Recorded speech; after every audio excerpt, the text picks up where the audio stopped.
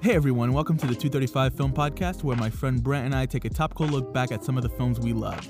If you end up enjoying this episode, you'll be glad to hear that we have an entire first season out right now that you can check out, fully devoted to the films of Denis Villeneuve. From his early Canadian films like Incendie and Polytechnique to his latest Hollywood blockbuster Blade Runner 2049. But this season, we are exploring some of yours and our favorite sci-fi films of the 20th century. We have a full 10-episode season coming at you, and we are starting things off with a bang with the 1968 imaginative science fiction classic, Planet of the Apes. I don't want to waste too much of your time, so let's jump right in.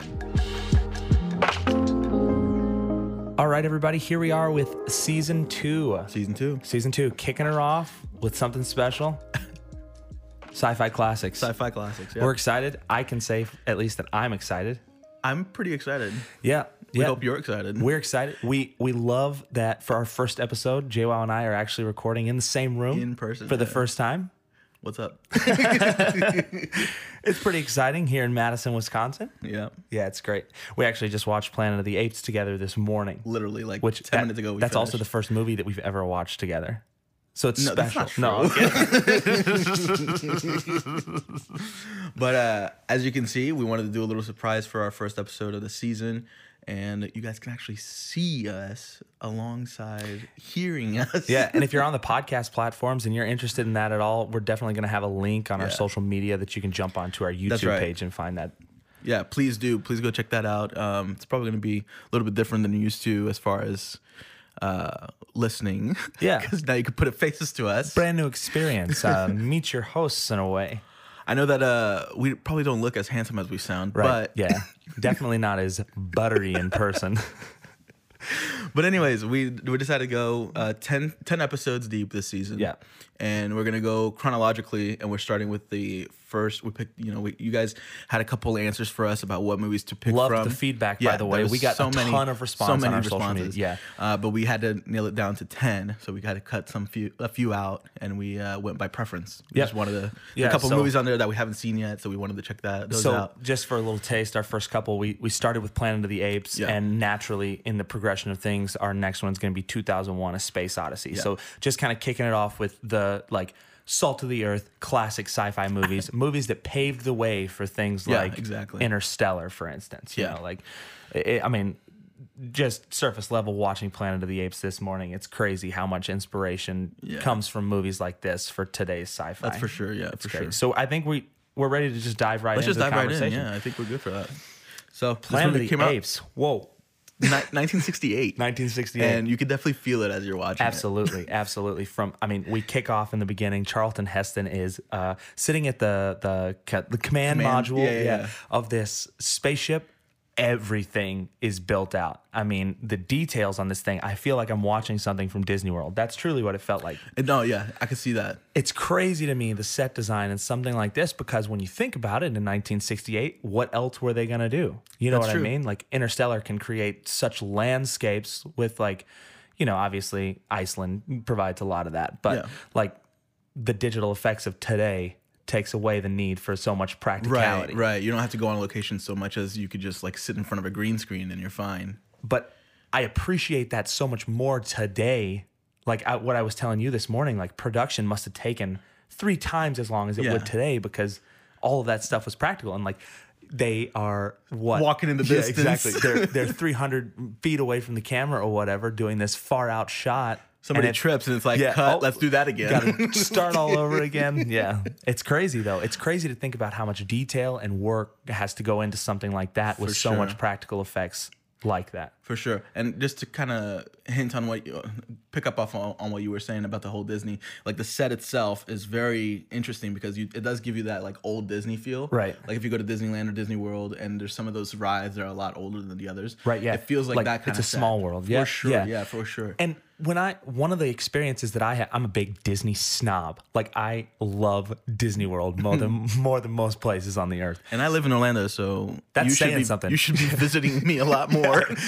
So one of the biggest things I appreciate is I can go to Disney World, I can experience something, and it's truly outer worldly for me. I walk through the gates of Disney World, and I feel like I've crossed a line into another place, because the attention to detail that the Imagineers have at Disney World is I could look at a trash can and not think that the trash can is from Orlando. Like the trash can looks because they do design everything. Right, exactly. And that's kind of how I felt about this. Looking at that command module, the details, like, you know, it's not even like, oh, here's a flashlight that could double as a joystick. It's like we made this joystick specifically for this one set piece. Right. I mean, I think I agree with you to a certain extent because there are certain elements of that space module where you can see like what that element might have been. Like the walls, for example, are for sure like sound panels. Oh, right.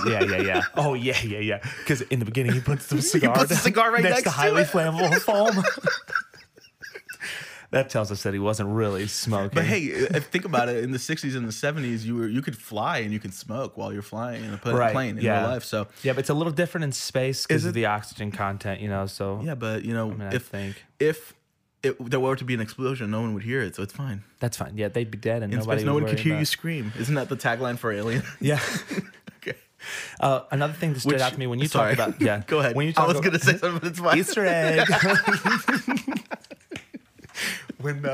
When you were talking about how there's something, I think the cryo chambers where they went to sleep, they might actually have been buffet line coolers, because when somebody walked up and just pulled down the buffet, it's like the things at Subway. When you go to Subway, you get your sandwich made. They just open up the lid and they crawl in, and now they can. I wonder sleep. Because in that scene he does like press a button and then it like comes down. I wonder if outside of the shot there's somebody there like just be careful with that. We got to return it to Subway on Monday.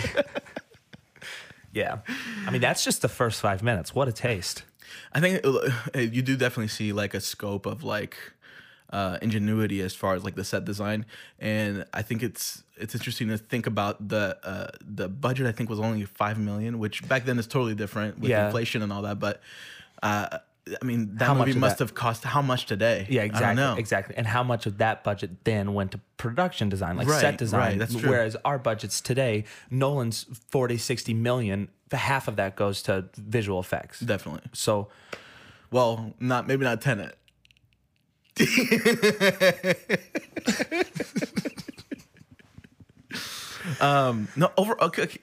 me this. Overall, what was your feeling on the movie? I really liked it. You really like Planet of the Apes? Now, I know that we kind of had a Mystery Science Theater 3000 we thing kind of going. did, yeah. Let's be honest. Any sci-fi movie from the 60s, you're going to be able to rag on a little bit. Of course. Charlton Heston's, like, damn dirty ape line. I mean, it's just like, come on. Not just that. Okay, yes, right. I mean, the masks themselves. That's a classic line. I mean, that's a line that's been used and reused, like in satire films for years, right? Right. It's a line that everybody kind of knows, even if you haven't seen the movie. Satire films is the key word there. Okay, fine. You win. What confuses me is this: in '68, what was acting like? Was it good? Was it okay to be a terrible actor? Because Charlton Heston was like famous. Yeah, for he was what famous. he did and what he would go on to do. You know what I mean? So I mean, this was still unionized acting, right? Was it? I don't know. It's 60s was still. I guess so. Well, I mean, I'm sure they still have unions today. No. No, I know, but I mean, it was a lot bigger of a. Yeah. I think overall. Not just in acting, but in any industry, I feel like. Just acting. Okay. Thank you. No, but I mean, I wonder if that has any draw on how like the perception of acting is. Maybe there's a higher pressure. I don't know. Less films were being made back then as well. So I guess like you have a certain lineup of people that you can pick from. And maybe Charlton Heston just had a draw to him. One thing about his performance in this movie, and it's I'm interested to see like where that would have come from. It's just so scripted. I feel like acting that we see today, even in The Usual Suspects of the 90s, like sure they have a script. There's no question about that, but you can tell there's like the reason we cast certain people for certain roles is because of the flair that they're going to bring to that. You know what I mean? For sure. And I think I don't know, it just felt so stiff in that regard to me, where it's like, you know, he knows what he has to say and he's following that to a T. And maybe that kind of like stiff ruggedness was what his character needed, because I mean, he is stubborn. It doesn't necessarily take away anything from the character for me. I just found it interesting that his acting style in the 60s, late 60s, granted, was, I mean, it's super different than 30 years later when I see like The Usual Suspects. That's just something that's coming. Was to my he in mind. The Usual? No. No. I'm just thinking like. So I'm trying to think back now. Kevin Spacey's character in that is Whoa, dude, we don't mention him. We don't mention him anymore. It's so fluid in that role that it's like you wouldn't assume that he has a script because everything feels like it's coming so naturally from this him. definitely did feel scripted. Right. 100%. I hesitate to bring up Heath Ledger, especially and the Joker, that laughter, because sorry to interrupt, but that laughter, my God.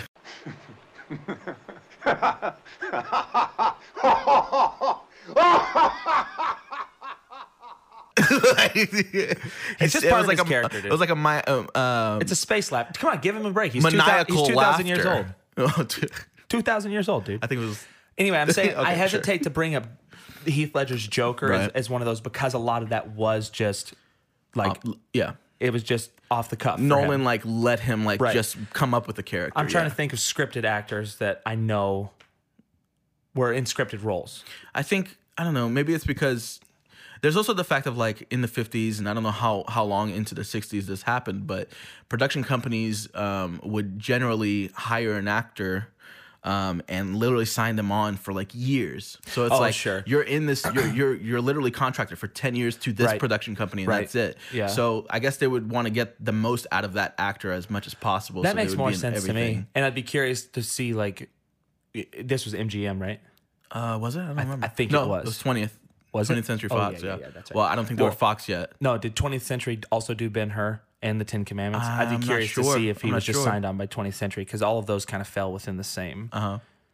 It's interesting. It's interesting. Yeah. I mean, but that by that regard, if that's the case, then he wasn't necessarily the person for this role. Maybe he just fell into it. Maybe could be. All of that being said, I don't necessarily think that his performance was bad. I just find it interesting that the acting in the roles of the late 60s. I mean, everyone's like that. I think the person who it fits with the times. Who rolled the most fluidly through their role was Kim Hunter in the role of Dr. Zira. I think that she was so.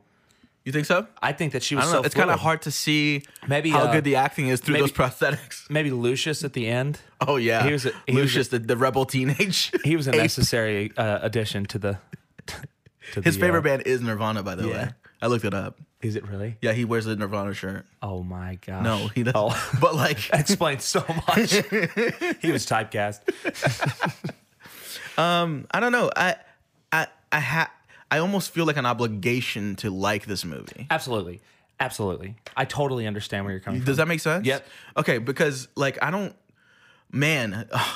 so glad we live in today's world. Right. Because the pacing of editing back then is infuriating to me. But then I think if I lived back then, I wouldn't have known the pacing of today's editing, space. Exactly. So, and that's what I would love to watch a movie like this through 1967's eyes. Yeah. Like I'd love to come from 68. I'd love to come from 1967 into 1968. Oh, got you. What was happening in 68, dude? I don't know. The space race. Oh yeah. Like that was in the middle of the space race. So like coming off of all of that and to see something like this, I'd love to know what it feels like. Yeah, to it must have been really cool. Not only these concepts, which at the end we realize aren't really concepts at all, but okay, like when we see all these concepts of like extraterrestrial life, and not only that, but like a somewhat realistic version of what space travel could look like. You know, like lights floating in front of the windows and cryogenic chambers. Clue. Yeah, they had no clue. Exactly. That would kind of, jaunt me a little bit. But now we live in the age of, and we look back at, we know what space looks like. And now we've got things like Interstellar that are providing incredible imagery of, scientifically accurate black holes. And we're like, so this does feel a little bit playfulish. Right. Exactly. Exactly.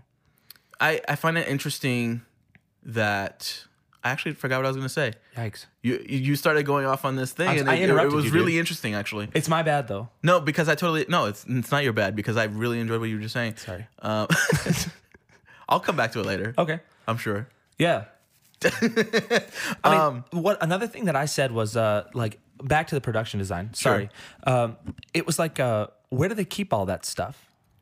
like today in today's age. So they filmed most of the film in the southwest portion of the United States, between Arizona, Colorado, a lot of it in the Grand Canyon, and then there was a ranch out there that they filmed a lot of stuff at, like all those cornfield scenes and stuff like that, were at a ranch in the area, Page, I think it was, something like that.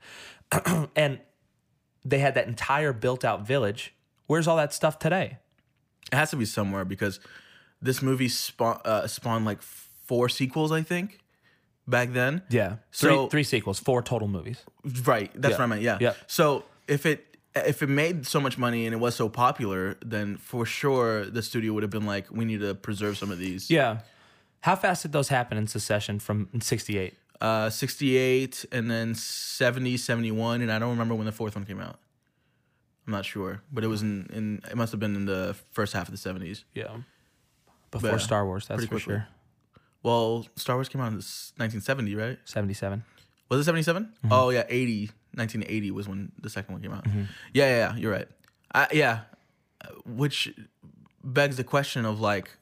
This, it's obvious that something like this geared up for something like that. Yeah, for sure. You got to believe that George Lucas watched the Planet of the Apes in 2001, came out in the same year. And, that's right. And thought to himself, wow, this is going somewhere, but I can make it. But that's interesting, because you're right. Both of them came out in the same year, Planet of the Apes and 2001. I know and they have totally different views on what space could look like. But think about a lot of stuff in the imagery in the command module alone is so resemblant of 2001: A Space Odyssey and vice versa. Like, I could agree with that. And while we were watching it, I was like, oh, wow, like this movie must have inspired 2001. No. But then I realized 2001 came out like a month later. Yeah. So there's no way. So what was it? What for Kubrick who did this? Who knows? I don't remember his name. It was Tim Burton. No, God. You know what? I have nothing against Marky Mark. No? No. Except for that movie. Oh, I see. Here's my question. If this came out in 68 and then a month or so later, 2001 comes out, were there any other films that they could latch onto to create what they created before that? That's what I'm saying. What? I mean, there had to be. There was what before Planet of the Apes? The Day the Earth Stood Still. That's class. That was still black and white. That was way before this. Yeah, but that was all. Wasn't that all Earth? Oh yeah, I think you're right. You're right. I'm saying space travel stuff. Yeah, I don't know. I can't think of one. We might. If you guys know, let us know. Slide into our DMs with that info. Either put a comment below or like give us a anchor voice message, because we would really like to know. We're intrigued, fellow cinephiles. We'll revisit this in the next episode when we're talking about 2001. Yeah, which I mean, obviously will come back up, because when 100%. We watch that movie, we're going to see imagery that we saw in this that's going to come back up. Yeah, that's crazy. Yeah. It's crazy that something so similar can come out in the same year, but go two completely opposite directions. Right, but like I don't know how.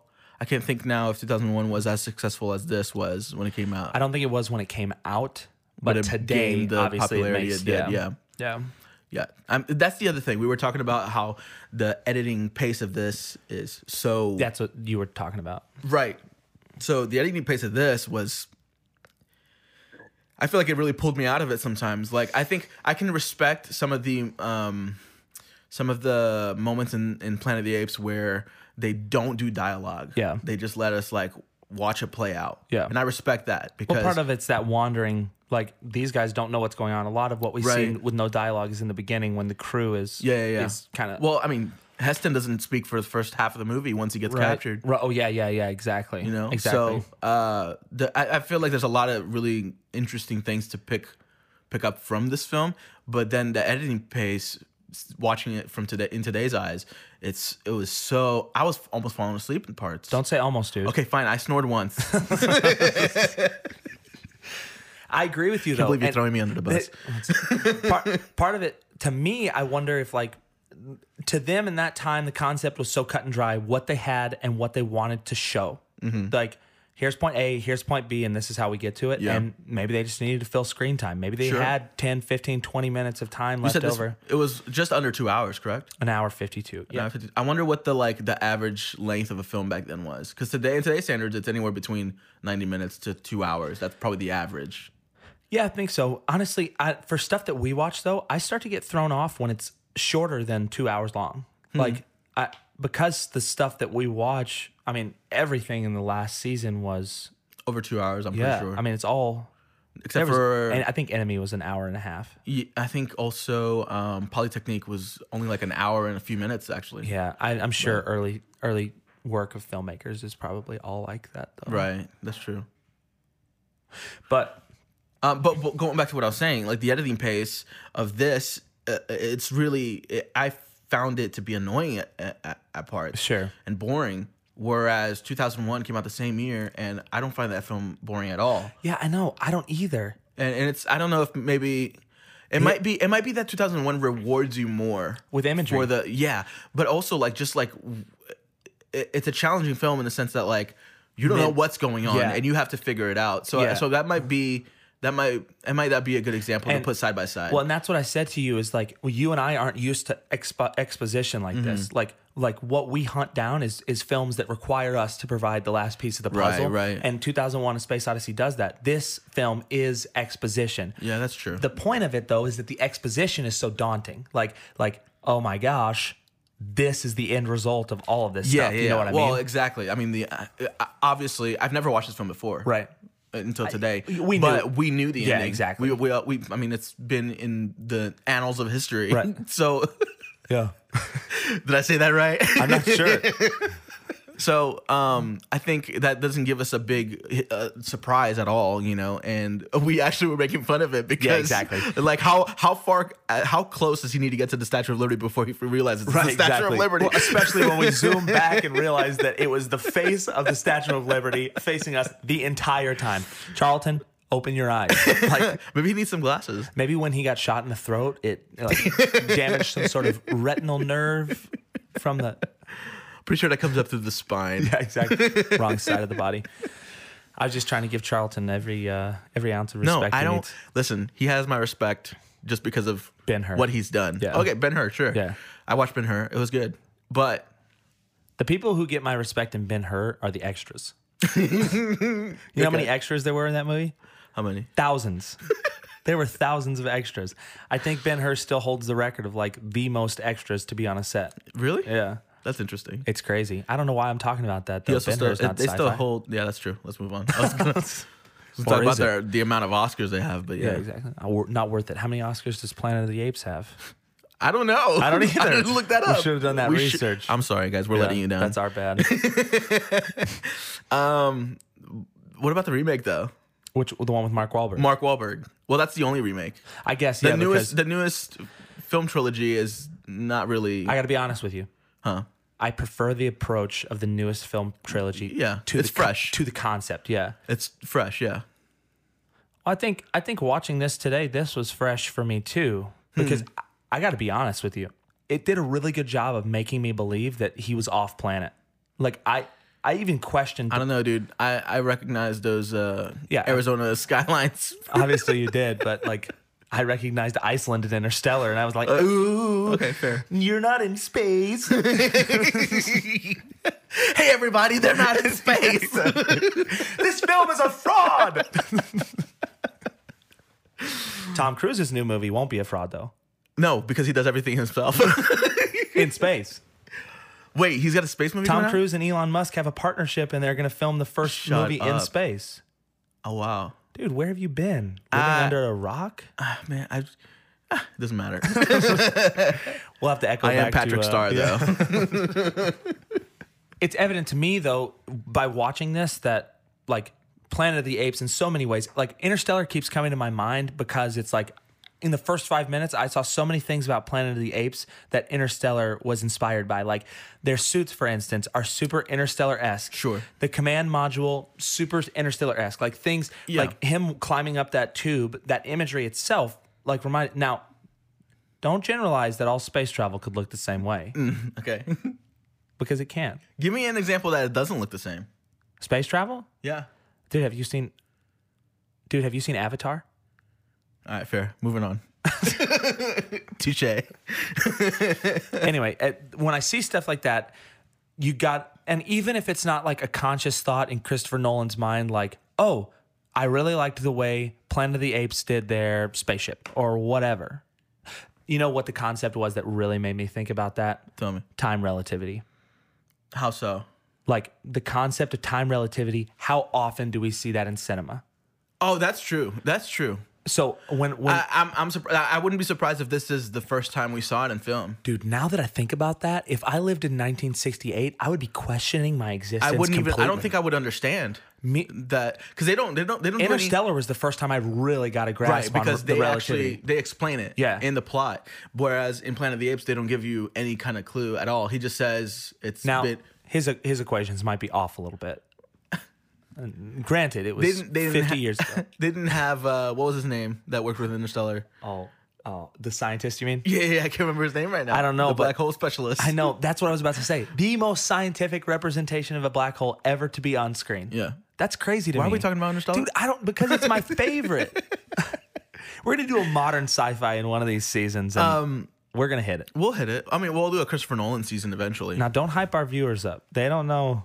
They don't know for sure that we'll do that. I mean, we don't know for sure. That's true. Or we don't know when we'll do it for There's sure. There's potential that we'll do a modern sci-fi. There's also potential that we'll do a Christopher Nolan. There's potential we'll do a Tim Burton season. Stay tuned. Stay tuned.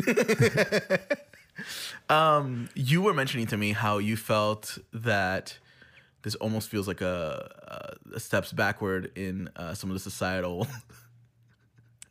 Here's what I things said in this film. Okay, I go said ahead. I found it super interesting the way this picture is being painted in the 60s era of the United States, how there's a superior race and an inferior race, right, and the way those races are treated.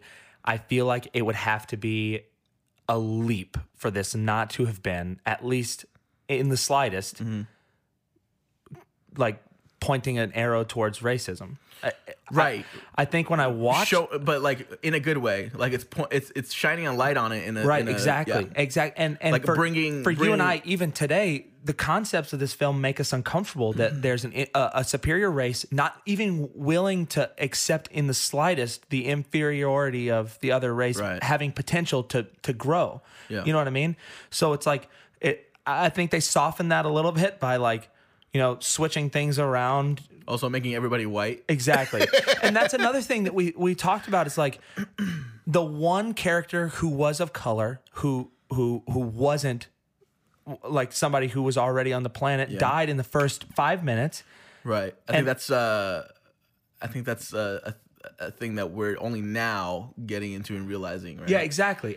And we never ever echo him again until we see him in that museum, which makes me uncomfortable as a viewer today. Yeah. That makes me uncomfortable. And another thing I said is like, why wasn't there a spotlight on the fact that there's no black people on the planet? Like there's no people of color on the planet already. I think they were. I keep saying planet, but all of us know. I think they were Earth. trying to soften that blow though, like because if maybe it would be. I mean, we're talking about 68, right? But it could have been jarring racism. Seeing these people being like somebody of a darker skin color in that role of like a dumber human being. You mean for the viewers? For the viewer, right, even back then, right. I think maybe they were just trying to so maybe it was steer away from any kind of controversy. Maybe it was commendable for Hollywood in that time to even have an actor. But that's a stretch because Hollywood was doing a ton of really bad crap right there. Right. Yeah. Exactly. And it like I would love to sit here as a viewer and take it at face value and say 100% this is solely about like a sci-fi storyline, right, but I don't think so. It's crazy to look at it and not think otherwise. No. I think obviously I think the book itself was probably much more social. Oh, sure. I guarantee the Hollywood than a production company picked up the idea because of the ways the leanings that it could have, though. Yeah, you know what I mean? No, yeah. And obviously the remake. Yeah. And the newest version of it don't necessarily lean that direction. No, I don't think Tim Burton was trying to do any kind of social commentary at all. I think Tim Burton was just like, I love this movie. I want to remake it. Exactly. And did a really bad job at it. Yeah. Do you remember the social commentary that was in Edward Scissorhands? Go ahead. No, okay. I was waiting. We're gonna take a deep dive into Edward Scissorhands right now. Everybody, buckle your seatbelts. I think this might be telling us that we're not gonna do a Tim Burton. I think you might be right. Who knows? I think you might be right. I don't know. Marvel maybe for sure. Though. We might do a claymation season. Wallace and Gromit. We might do a claymation season, and Nightmare Before Christmas might end Chicken up on Run. there. Chicken Run, Wallace and Gromit, Fantastic Mr. Fox, Isle of Dogs, Oh yeah, Isle of Dogs, great. and Chicken Run 2 is coming out. Chicken Run 2.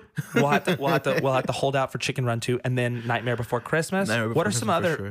What other? Oh, Kubo and the Tale of Two Strings. Was that claymation? Yeah, dude. So was that new movie about the Bigfoot, the Sasquatch. Oh yeah, that was claymation. Yeah, dude. No. Yeah, baby. Because I know. Brace yourselves, America. Are you sure? Yeah. Because I know that like today I've seen people be able to like do things on like Cinema 4D No, dude. or something. Kubo and the Tale of Two Strings. I'm telling you right now, I've seen videos. All of that, there's background that's green screen, but all of the characters are claymation. That's cool. They're animated. I commend manually. them for that because there's definitely an easier way to go about that. Absolutely. today. But I mean, Wes Anderson doesn't think so. yeah, but Wes Anderson is a genius, is what you were saying. Yes, 100%. But what I'm saying is that Wes Anderson never takes incredible. the easy route. Oh, right. So I wouldn't think otherwise. Right. I would be surprised if he did like a total CG film. You know what I mean? Oh yeah. Anyways, we're getting off topic here. Barf. We're getting off topic here. How do you think this stacks up between this, the remake, and the today's and that's like what I was saying to you trilogy of earlier. films? The remake and the first one have, I mean, it's the same storyline, Right. I mean, there are differences, creative but tendencies, but like the story itself is at its core the same Similar, concept. yeah, It's very similar. it's brought from the same book. Whereas the current Planet of the Apes trilogy is a new story, a new it's concept. basically telling us like how we got to there. that point. Yeah, exactly. I prefer that character arc and that story. When I think about it now, the same kind of commentary can exist in the newest one as well. Like there's a race and Yes. a superior species is at 100%. war with them. 100%. The new trilogy films definitely have some sort of social commentary there. Definitely towards the it's end. not totally this. It doesn't totally match up. Like if you were to put them. It's not as expository. Yeah, it's not the same as the 68 original, but it definitely is doing something with these films. Which is that Matt Reeves? I think it is. The newest ones? Yeah. Hey, dude, if we're going to stop for a second and talk about Matt Reeves, what a powerhouse. Yeah. Like, I mean, he's just dropping hits everywhere and nobody thinks about it. Everyone's oh, here's another movie and it's incredible. What did he just come out with? Batman? No, not yet. No, that's coming out. Yeah. Well, he just came out with some. Yeah, what was it? Oh, shoot. I don't know. Did he do the one with the? Oh shoot. We'll get back to you on that. Yeah, we'll get back to you. We'll get back to it. We'll let you know when the Batman comes out. Yeah. So I think we haven't seen the 3 sequels to this one, so we don't have a full scope. Nor understanding. do we have intentions. No, I'm probably not. No, I think I'd much rather watch like the Time Machine. Oh my gosh, we forgot about the Time Machine. That's okay. We've already got our stuff set. We already have our 10 episodes. Yeah, maybe in the future. The Time Machine, future. Hey, so for sure, I can stop and appreciate and respect what this film has done, but I can't. I'm never gonna watch this movie again. Yeah, and I mean, you could say the same thing about 2001. Once you watch it once, you can definitely appreciate and admire it, but it's not something that you turn on when you're. You don't turn it on whenever you're bored or anything like that. It's not like a movie that I'm like, I can't wait to watch this again. I mean, I think the first time I watched it, I was very confused. Yeah. And it kind of put me off. Yeah. Until like a few years later, I watched it again and I really appreciated it then. And then I think every time I go back to 2001, there's something new I can appreciate. Oh, absolutely. Whereas that film I don't always think brings something new I to don't the feel table. like this is going to give me something new every time. Right. So like I said, I think 2001 is the kind of film that really rewards you every time you watch it. Yeah. For the amount of amount of time you put into this film until 2001 will give you something back in return. Yeah. Yeah. Whereas I don't think this does it at all. Right. I think it's a fun ride. I think because of that, it's like because of that expository piece. It's so surface level. Like it in the storytelling aspect of things. Like the director is just giving us every bit of information we need. Obviously, until the end when that whole thing is like come about. Yeah. And sure, the questions can be sparked. How did we get here? You know, only 2,000 years later, all of this has happened. Right. You know, it's interesting. I think it's interesting, but the big part of it and our chronological journey through sci-fi is the fact that it paved the way for right. I would be curious to see the sequels only to know what else there is because like not if it gets better. I'm sure it's pretty much the same. I got to tell you, the reviewers don't think it gets better. They don't think it, so it gets worse from here. Way worse. Okay, so I don't want to watch it. I was just curious about like, do they ever find another forest on the other side of the desert? You know what I mean? On the other side is of the there a paradise zone? Beyond the forbidden zone? Right? Exactly. So like that kind of stuff makes me a little bit curious, but knowing the pacing of this film, I don't want to watch the next one either. Right. Yeah. Exactly. You know what I mean? So, exactly. Sorry, Heston. One thing that really bummed us out, peace. I think, Heston peace. One thing that really bums us out was the relationship between Charlton Heston's character and Nova. Nova, yeah. We were pretty bummed out about that. I think. I mean, think, yeah. Myself, for sure. You were very bummed out. Well, because the film prostrates it Brant towards... and I are feminists, but Brant is very like... How would you say? I'm on board. I'm on board. That's another thing is like, here's another thing. And this is another 60s era agenda, for lack of a better word, that was positioned in this film was the masculinity aspect of things. Yeah. How much Charlton Heston shined a spotlight on, you know, I love you, but only because you're the only girl in town. Yeah. Like, what? We know he's a womanizer because he also kisses... the monkey girl, Zira. Zira. Yeah. Oh, dude, hey, chill out, dude. What? Well, I mean, it's true. She's an ape, okay?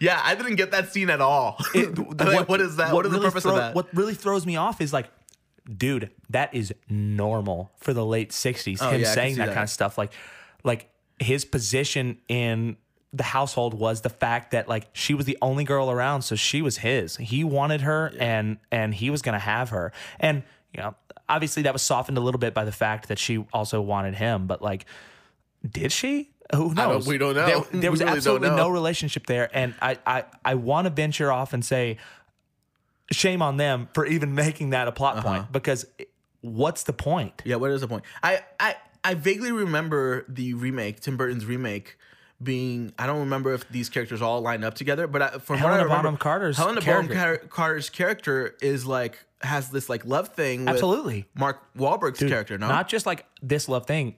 It's a whole thing. It's very present. Yeah, so that's what I remember. So I was kind of confused.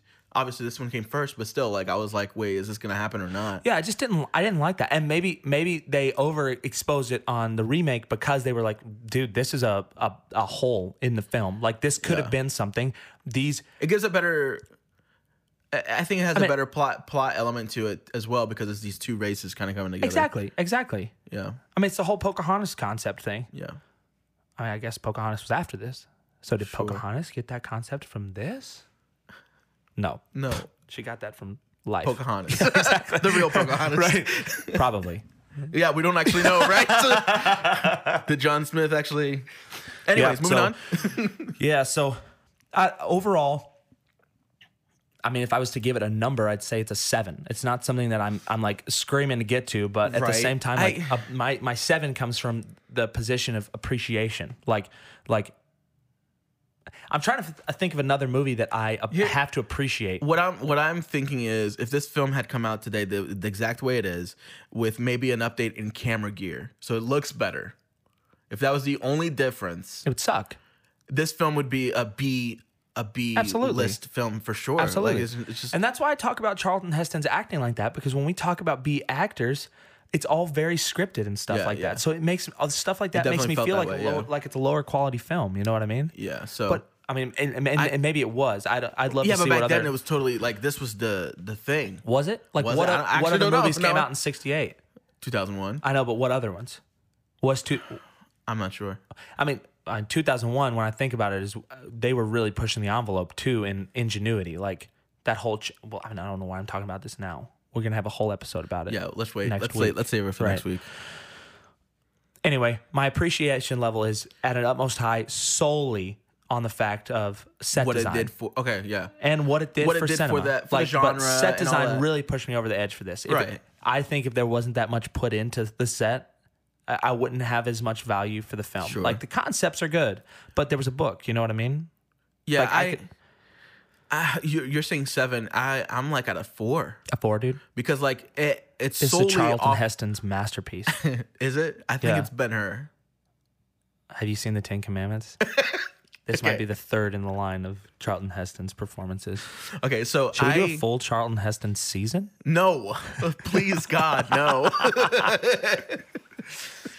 Listen, it's a 4 for me because like I don't feel like this film gives me much other than maybe some sort of social commentary, but even then it's kind of a stretch. Yeah, and what it's done for the genre, for cinema, and so on. It feels like a place stretch. In history, you know? It's got a place in history. But other than that, I didn't enjoy this film. Like, if I could put all of that aside, this is trash to me. I completely agree. There's no question about that. But what I'm saying is my number comes. Don't apologize, dude. I don't know. There may be some people out there that are like, we're independent variables. Like, we're allowed to hate it if we want to. Okay. We're gonna stir some stuff up, man. Maybe this season might get a little ugly. Dude, yeah, because classic sci-fi is where cult classic mentality comes from. This is gonna get ugly, I think. Absolutely. There are people who hate 2001: A Space Odyssey and people who absolutely love it. Right. I'm sure that there's Planet of the Apes fanatics out there. They're out there. They're just not us. They have like all of the, they like keep all of the memorabilia. Yeah, they all have those shrouds. I'm not making fun of you. No, not the followers. We're making fun of the movie. Yeah, I'm like I just can't.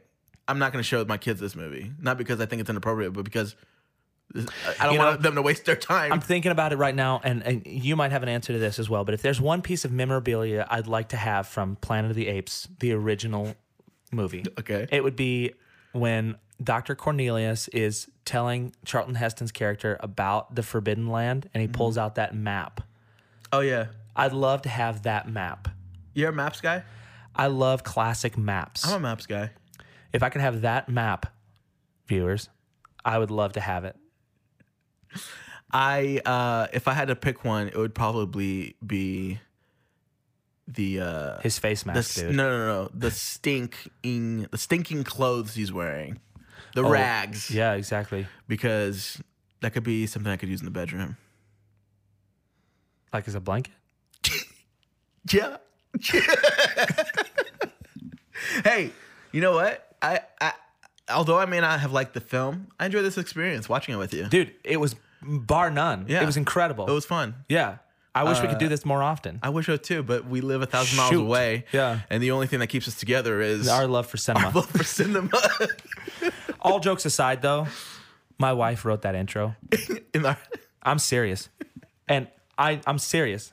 My wife wrote that intro, and it touches my heart that was a part of season 1. You know what? I'm happy for you. I love that her fingerprints were on this. That's great. I'm serious. Right. My wife is the light of my life. Yeah, she's great. I can't say light of my life anymore because of The Shining. No, light of my life. Wendy, darling, light of my life. I'm not gonna hurt ya. I'm just gonna. What does he say? I really want to watch that right now. Do you want to just? No, dude. You have to fly out in like 20 minutes. That's true. Yeah, we can both agree it paves the way for stuff, but for sure, it's just not a great movie. And honestly, what you were saying was right. Take everything else away. The movie itself, for production value alone, it's really garbage. Hold up. It's garbage. Yeah. No. But I mean, yeah. Maybe so is The Big Lebowski. Well, it's funny because like I feel so strongly about this with this film, and I feel totally the opposite with our next film, 2001. I know. So I'm really curious. That challenges me so much. So I'm really excited about doing this next week. Yeah. Yeah, so next week we're gonna be watching 2001: A Space Odyssey, unfortunately separately. Yeah. We're gonna be watching it nonetheless, and we're gonna have a conversation really similar to this, and we'd love for people to join in post the show of this one. Hit us with your thoughts. Yeah. We've got a couple of people who consistently weekly hit me with their feedback and are like, you know, like on the Tenet episode, for instance, that was a really popular one because so many people had like just finished watching. Yeah, exactly. Yeah. But like hit me with things like, you know, I really appreciate what you guys said about this. And this is like an adverse thought about, right. You know, Yeah. We want that. Yeah. We love that conversation. So if you've got stuff like that, definitely hit us up on Anchor. With, leave us a voice message below. Yeah. You can follow the link below. Yeah. We're going to have social media posts that go up about this stuff. Yeah. We'd love for you to comment on those things. We're going to hopefully be able to trudge up some facts about Planet of the Apes between now and next week and get it on social media so we can have. I'm super curious about this film still. There's a lot of stuff. There's a lot of stuff that I'd love to find out. Like one thing, I'm going to answer the question of where is the set today? Yeah, I want to know. When I think about where that set could be, I think about Indiana Jones and the Kingdom of the Crystal Skull. That massive warehouse, it's got to have enough space for this set. Right? So you're saying it's in the Area 51? Yeah. Okay. Well, I think we found our answer. Only time will tell. Anyway, thanks for listening to this episode. We loved doing this. Real quick, before you guys go, before we go, if you guys enjoyed this video, if you guys think that this format might be cool, let us know and we'll try it out. Yeah. Even though we're 1,000 miles away. Absolutely. And we hope to produce more of these, but we will never point at the subscribe button or point at the like thumbs up. That's just not who we are. So if you feel it, do it. Yeah, but if you not, I mean, you guys know YouTube. You know where the subscribe button is. We're not going to tell you how to live your life. Anyways, until next week. Until next week.